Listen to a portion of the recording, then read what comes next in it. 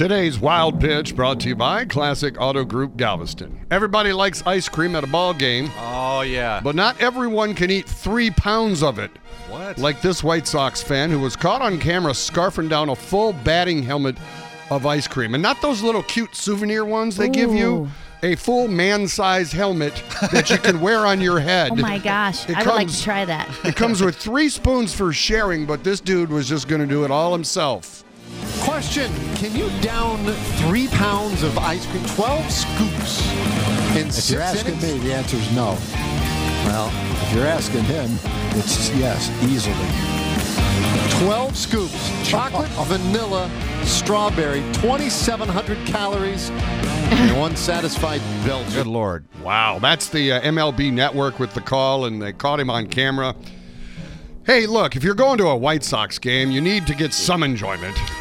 That's today's Wild Pitch.